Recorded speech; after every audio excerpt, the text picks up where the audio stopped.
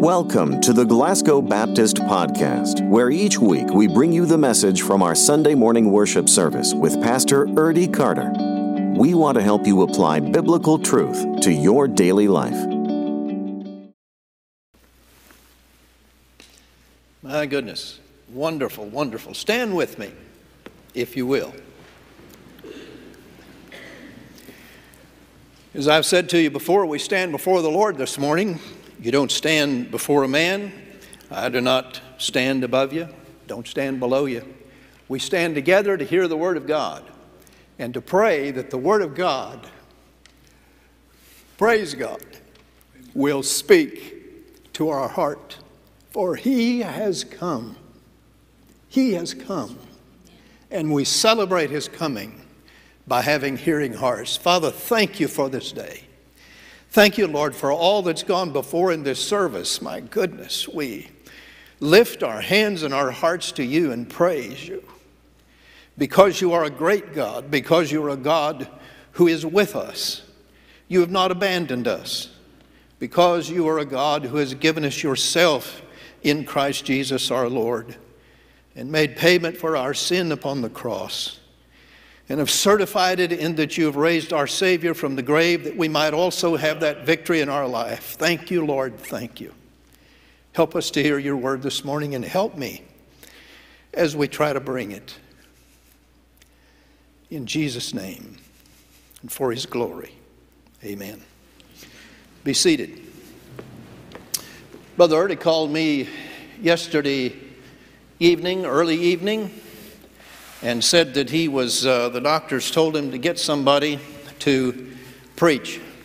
Sure, I didn't come as a recommendation from the doctors, by the way. But he felt that maybe I could say something. I said, he said, this is the first Sunday of Advent. And I said, well, I tell you, in the churches that I pastored and the churches that I attended, except one, but the churches I had anything to do with the worship service, we never observed Advent. And I said, I've never preached an Advent sermon before. Today, we want to talk about hope. You know, when we come to talk about Advent, it means the coming. It means that Jesus Christ, that we celebrate his coming into our world. We celebrate his coming into our life. We celebrate the gift that he has given in the infant child Jesus, and all that that means, all that that meant in anticipation in the Old Testament that the Messiah would come. We find that fulfilled in that babe in the manger. And then in his life and in terms of what he did, we find that he has brought into our life this idea of hope. His coming brings us hope.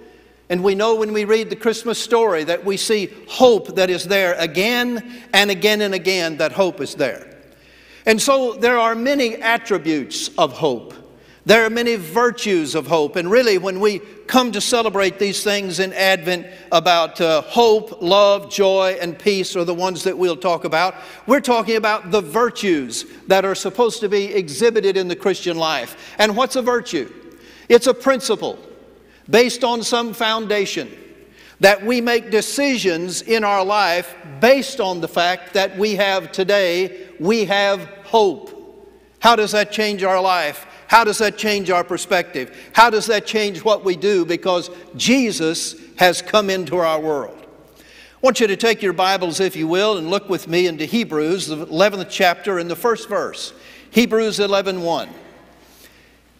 I preached on this particular passage here in this pulpit about a year ago maybe, but more of it that we covered then. I think Brother Erdy has talked about it since then. And the passage is this, Hebrews 11:1. Now faith is the assurance of things hoped for, the evidence of things not seen. Brother Erdy's big idea, which I don't have before me right now, was that hope is something that is solid. It is based on a sure foundation. And this was one of the passages that he was going to use in that message had he have been here today. And the message is that we have hope. It's not wishful thinking. It is based on something solid. That's what that word assurance means. When I preached on this passage some time ago, we talked about that some of you were here. You actually stood on the corner and you watched the foundations for this auditorium being poured. You know that there is a good foundation there. You have confidence that when you walk into this building, it will not fall down. When the wind blows, it will be stable. You saw the foundation laid. Your confidence in this building goes back to the fact that you saw and have experienced the foundation firsthand. You were there. And that's what the writer is saying about our hope, about being hoping for things, that the Christian has a foundation, something that is real. The King James talks about evidence, something that is actually there that brings forth hope in our life. Oh, I know a lot of people say Christianity is just wishful thinking. Christianity is just a recycling of the old myths. The modern myth is Superman. He comes as a baby into the world and he's raised up by godly parents and parents who believe the right thing. And then he is a Superman. He comes to save the world. It's just an old myth, they say, that is circulated again and again. We find it in comic books. We find it in the literature of old. Everybody has their Savior who comes into the world. But we have a Savior who made demonstration of His power. We have a Savior who made demonstration of the fact that He was who He said He was. And we have a Savior who didn't come just as a babe in Bethlehem, but left this world as a resurrected Savior with victory over death, hell, and the grave. And I don't want to get ahead of myself, but this is a message. If you got to leave, you can leave after I say this. And we know that we have experienced that salvation and that forgiveness, and we have experienced that life in our lives. And when we say, I have faith and hope in Jesus Christ to do what He says He'll do, we know it because we've experienced it. Now you can get up and go. You've heard it. The only thing that lacks is your response to this great message.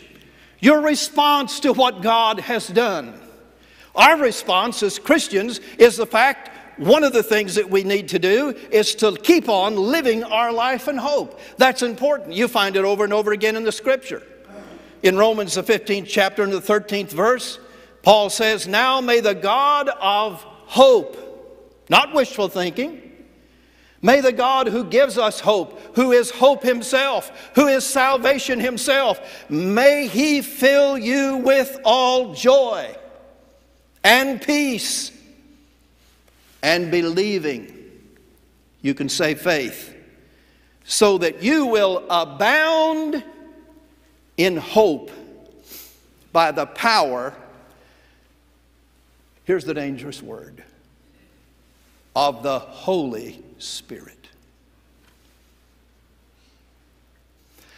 I don't want to get off here on this as I tell my Sunday school class, but I'm going to tell you something right now, folks. Christianity is not an agreement to a thing you sign and sit down on your fanny in church the rest of your life till the Lord calls you home. You have a relationship with a living Lord who is holy. His Spirit comes and indwells you. And I'm telling you, there's not a person in this auditorium this morning, there's not a person listening to this broadcast or watching this broadcast today, but what I'm saying to you, if God has saved you and the Holy Spirit has come up in your life, God has something for you to do, and you're going to need all the hope you can have that's based on the evidence that's right there in the Scripture, based on the evidence that God has given you in your heart, that you have been called to serve Him and to do something for Him in hope and in confidence. That's what the church is to be. That's what we're to have in our life. Joy, unspeakable and full of glory, the Scripture says. Today, in this first Sunday of Advent, we emphasize the idea of hope in our lives. Hope. It's a virtue. As I've said, a virtue is a moral principle. A moral principle that we're to live our life by. We're to be a people who trusts in the Lord. When you come to consider hope, you say, I have hope in certain things. And most of the time we mean that as wishful thinking, or I'm going to roll the dice and I hope it works out, I hope I win. We're not talking about that kind of hope in the Christian life. We're talking about hope that has evidence. We're talking about hope that is founded in a real person who committed real acts, and because he did, The world crucified him. Goes on today. Goes on in our country today. Find something good and moral. Find someone who stands for what is right and the truth, and what happens? Well, they kick you out. They don't want to hear you. Today, in this Sunday, we talk about hope, virtues of character that shape our decisions that we make. It's a moral principle. And it means we place confidence in something. Now, normally when you say, I have hope in this person, I really have confidence in this person, it's a person that we've observed. It's a person that we have come to say, I believe this person is who they say they are. I believe there's something real. You say, how do you know that? You say, because I go back to this incident in their life and I watched how they behaved. I watched the decisions they made. I watched that they stood for truth. I watched that in business they did a right thing. They did a good thing. It wasn't always advantageous to them. I believe that I have confidence in that person, that they are an honorable person, that they are a person who stands by the truth, that they are a person who values good moral character in their own life. I put my confidence in them. And you make a decision based on your hope in them, your confidence in them.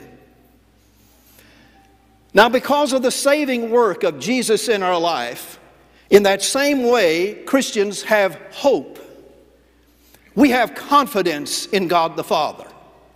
We have confidence in God the Holy Spirit. We have confidence in God the Son, Jesus Christ, that He will do what He says He will do. And we shape our lives by what God has said He will do. Now, the world has a hope in a lot of things. And you will find that the world many times will say, oh, I've got hope in this or hope in that. One of the things in our society that we worship is we worship romantic love. We have kind of a myth that goes on, and you can't kill it, because you've got whole channels on television that are devoted to glorifying romantic love. Every commercial you see that involves some kind of perfume or some kind of something, it's about romantic love. People will fall in love with you. It's a wonderful thing. I found on the internet, so I know it's true. I found on the internet a thing entitled The World's Shortest Fairy Tale. You may have read it. The World's Shortest Fairy Tale is about a guy who put all his hope, his confidence, he made all his decisions in life about romantic love. He believed that if he married this one girl who he was so in love with, he was so in love with her, if he married her, then everything in his life would be right. He would be happy beyond belief. He would be joyous in his life. He was going to live in marital bliss, but he had to have this one person who he had great hope in, and this is the fairy tale.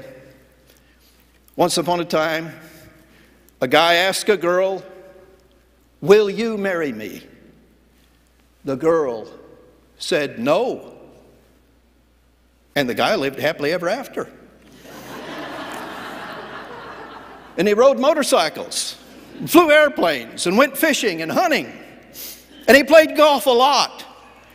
And he drank beer and scotch, and he had money in the bank. He left the toilet seat up, passed gas when he wanted to, where he wanted to. The end.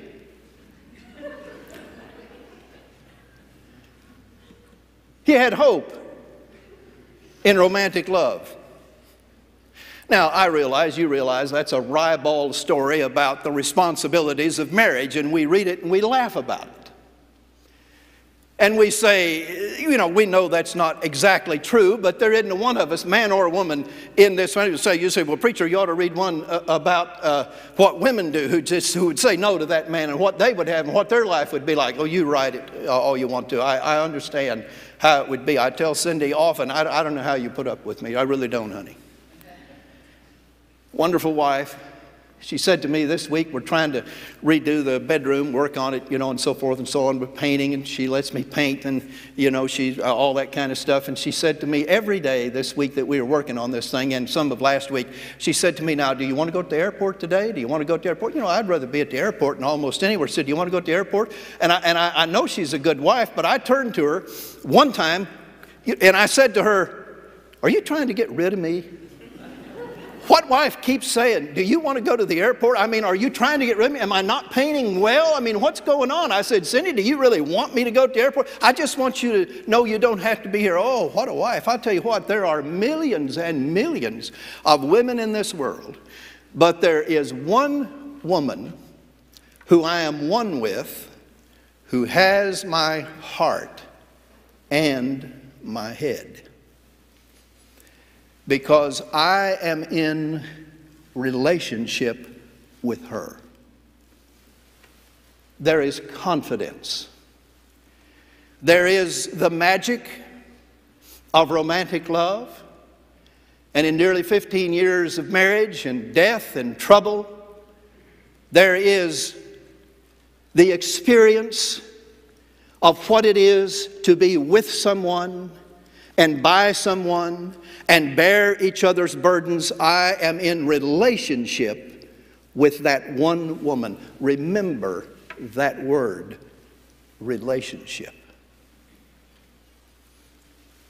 And I'll tell you why you remember it, because it is that relationship, not with the infant Jesus, but with the resurrected Lord that you and I have, that changes our head, how we think, and changes our heart, how we let ourselves feel about things.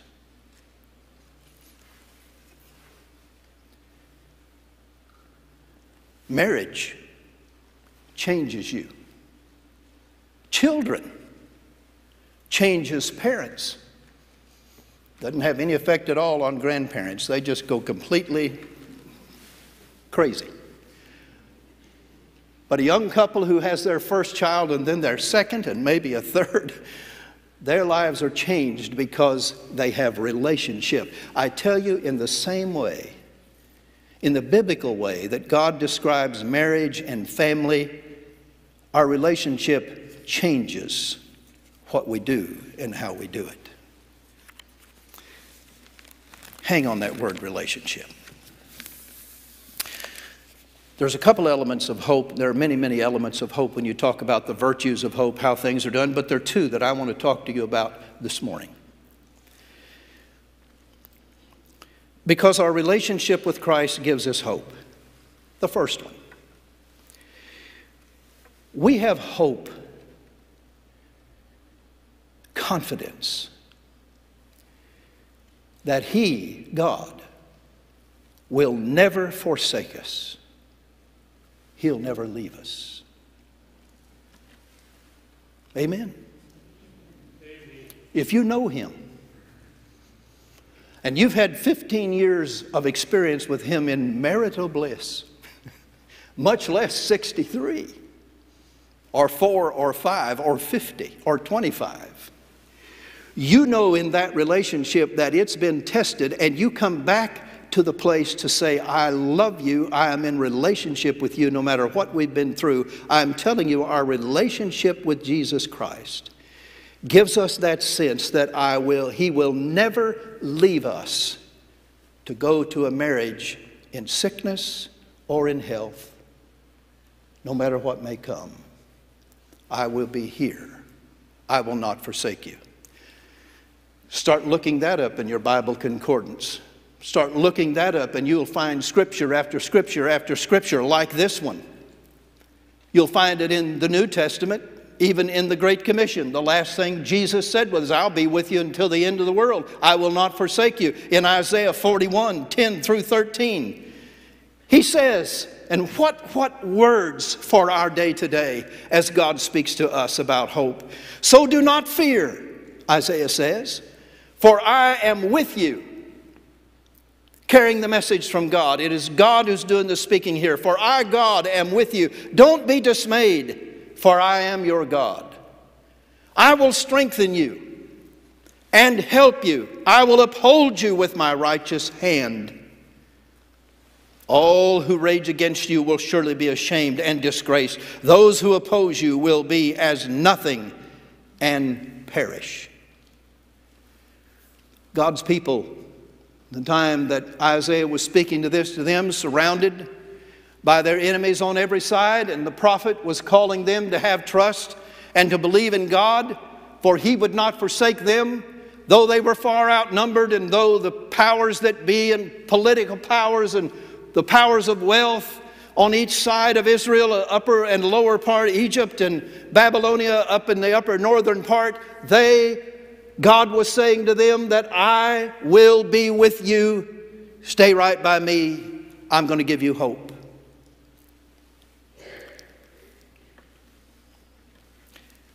I'll tell you one thing, and I've got some more doors to knock on. Some of you do too. I'm not for sure how many doors we have left of our part. How many? 148 that we need to get done sometime. Quit setting a goal, just do it. That's what I've got to do, just do it. I'll tell you what, from knocking on doors, and you know me, I try to stay there till they answer, peep in the windows. I mean, I don't. But I mean, you know, if they're there, I want to talk to them. I'd like to say hello to them. I'd like to invite them to our church. I'd like to present the gospel to them. But I'll tell you what I find out more than anything in the world of the doors that I've went to. People are hurting. Most of them don't know me from Adam or Eve. And you step to their door and knock on it. Hello, I'm from Glasgow Baptist Church. We're trying to bring the gospel of Jesus Christ to every home. Got a little packet for you here.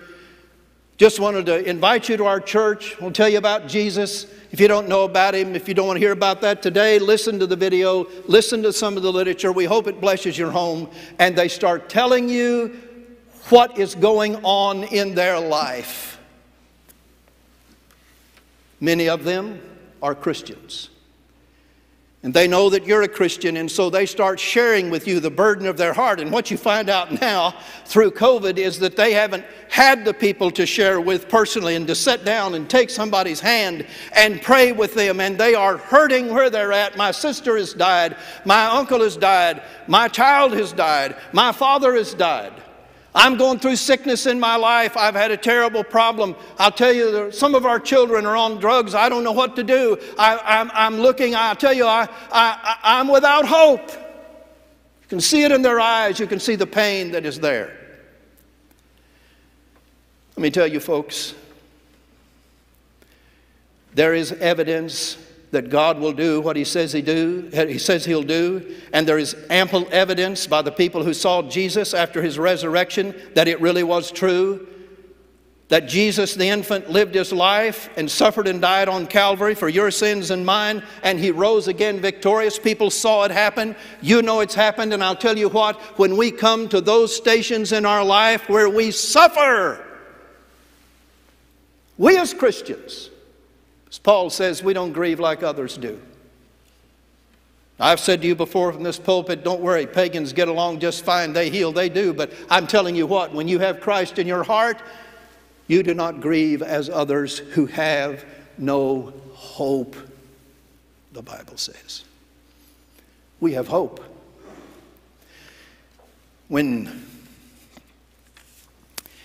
my son died, I stood in this pulpit and I preached his message, the funeral message.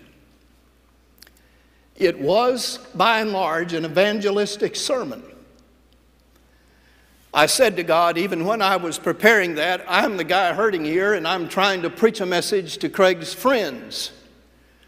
Most of them could stand on a mountain in Colorado and worship God and feel that they had been close to him. They were raised in, many of them, traditional Christian background, but had forsaken that a long time ago and were into all kinds of things and the New Age stuff. They were profoundly affected by Craig's death, and that was a time to tell them about Jesus. But I said in my own heart, in my own soul, I'm hurting, but that's not the task before me. Now let me tell you something, I'm a pretty hopeful guy. I'm a guy that really, I would think I have unshakable faith. I would think that my faith is pretty sound and secure. But you know what?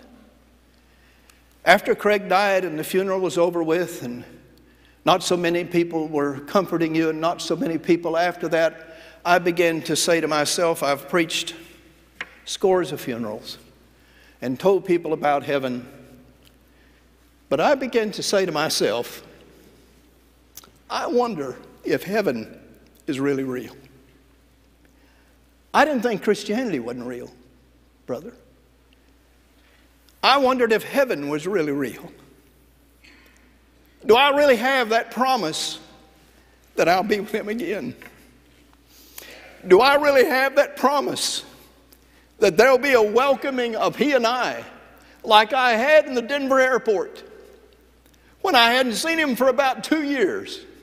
And I saw my son standing there, bodily in the flesh. And I grabbed hold of him and I wept. And he said, Dad, it's okay. It's all right. I began to question, am I ever really going to have that time? Why, it's ridiculous to think that you go to heaven. I did not believe that Jesus died on the cross for our sins. It's not that I didn't believe anything that was right here, right then, but the ache of my heart and the challenge to my faith was at that moment. You don't ever know where hope's going to come from. Old Joel Osteen. My wife listened to him after Dale died. He did more for her than anybody in the world. And you know why? Because Joel will testify. Now, you may not think he preaches the gospel and all that kind of stuff. I got problems with that. But I'm going to tell you, out of Joel's tender heart, he wants to pronounce blessings upon people and encourage people to believe in God. Cindy and I went to a meeting that he had down in Nashville. We went to one in Louisville. And in Nashville, we stood up there, and I frankly loved the music. I saw there that they emphasize the Scripture more than they do in that 30-minute message on TV. But I'll tell you what happened. Joel stood up and talked about the heart of people who were suffering and what he wanted to do, which he says is his main call, by the way. He wanted to pronounce a blessing and to pray for people. I tell you what, hope began to stir in me. God spoke to me in the blessings of that guy who you may think is a false prophet, but God spoke to me in that from His heart, from heaven's heart, spoke to me, and hope began to rise up in me. Doubt began to go away. Not doubt about my salvation, not about doubt about who Jesus was or is Christianity relevant, but the doubt that God's promise who gives me hope that there'll be a time when we will see people again, and the most important thing is that we will be with Him. God began to bore up hope in me. Told a lady at work who is one of the finest Christians I know, I said I went to this Joel Osteen meeting, and I said, I tell you what, it was a real blessing. And she says, what was there to bless you with? And I said, hope.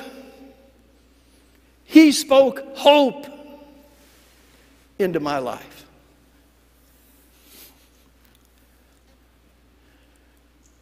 I tell you what, folks, we Christians have a God who will never forsake us. He will never forsake us.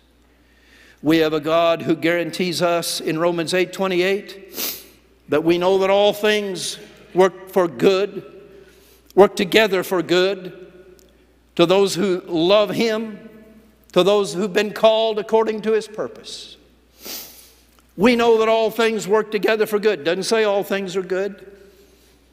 It says that whatever may happen and whatever combination of tragedies there may be in your life and whatever has happened in your life in the past, whatever has occurred, we know that God will bring that together to work it together for good and a blessing in your life, and will bring blessings out of it. You can talk about God's sovereignty. You can talk about God knowing everything, but my friend, listen, the reason that works is because God loves you, and He will not abandon you. our children, our husbands, our wives might get to a place in their life, actions that they take, that we may abandon them, but I tell you, God will never abandon us. Hope is a choice and a virtue that we live out based on who we know God is. And second, and briefly, but the most important thing, a believer can have hope. A believer in Christ can have hope that our sin is forgiven and Christ has power to deliver us because of that from death itself.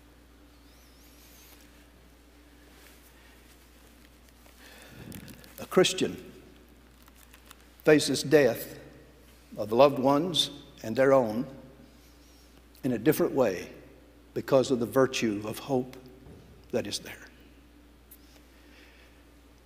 Sometimes you don't know that till death knocks on your door. I've seen the saints struggle with their own death over the years. I've watched people who enter into it fighting and angry with God and so forth and so on, but I've seen them come to a place of great peace in their life. Great peace. Almost a sense of worship and praising God and thankful for the life that He gave them, the blessings that He put in their life, and the hope that He instilled. And they go back to those times when God saw them through, and they say with confidence, I know that God will see me through in my homecoming. He will not abandon me, and I don't face it with fear or trepidation or dread. We have hope. 1 Corinthians, the 15th chapter, says, and if Christ has not been raised, your faith is worthless, you're still in your sins. Then those also who have fallen asleep in Christ have perished. If we've hoped in Christ, and all of that was true, Paul says, if we've hoped in Christ in this life only, we are of all men most to be pitied. In other words, our situation is hopeless as Christians. If we come to the place in our life when we would say, or the place that most of the world lives, that all this resurrection stuff is just myths that have been put over and over. All of this stuff is not true. It's just the Christian's wishful thinking. It's just some higher power trying to control people and have control over them so that they don't slide back into their basic interest and their selfish interest in murder and war and so forth. It's simply a myth that society says, and they've all said it and all civilizations have said it. But my friend, listen, they didn't crucify Jesus because He was a myth. They crucified Him because He said, I am God. And He said, you destroy this temple on Friday and it will be raised up on Sunday. There's one famous message of our time, it's Friday, but Sunday's coming. We have hope that when Sunday comes, we're going to have victory. We have hope because we know that our sins have been forgiven. If you've trusted the Lord Jesus as your Savior, you know that your sins, whatever they've been in the past, are forgiven. God gives you that assurance in your heart. If you've lived a Christian life any time at all, you've probably sinned. If you're like me and saved at 8 years old, the worst things you ever did was not before you were saved. The worst things you ever did was after you were saved. And you know that you have struggled with God and had to come to Him and say, Lord, I've failed, I've messed up. And you know that God has forgiven you. Praise God. You remember that word relationship? I said I want you to remember. I've really already preached it. I'll not take long here. But there is a relationship with the resurrected Jesus Christ. And it is through the baptism of His Holy Spirit. Danger, Will Robinson. Danger, Will Robinson. We've talked about the Holy Spirit in the Baptist church. But my friends, listen. The Pentecostals, my brothers and sisters in Christ and yours, don't have a corner on what it is to have the Holy Spirit. I tell you what, if you're a Christian, the Holy Spirit has come to live in you. That's what the Old Testament prophets said. That's what Jesus taught. That's what John the Baptist taught, that you'd be baptized with fire, that the Holy Spirit would come and make a difference in you. I tell you again, it is a relationship. It is not a code of principles, Christianity, that you sign up for and put your name on the dotted line. It is being born again. It's being changed. It's that God has done something for you that you can't do for yourself. And once you've received it,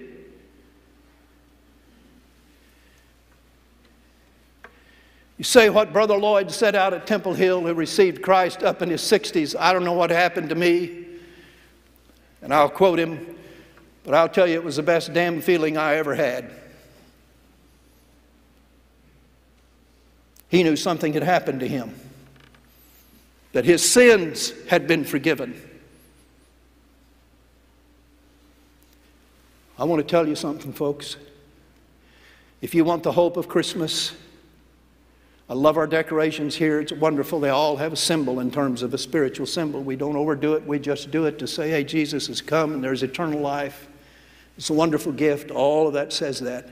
It's beautiful. But I'll tell you what, there is a relationship you can have with God through His Son, Jesus Christ. If you come to Him and say, Lord Jesus, I agree with you that your death on the cross was for me. And I admit I'm wrong and that I sinned.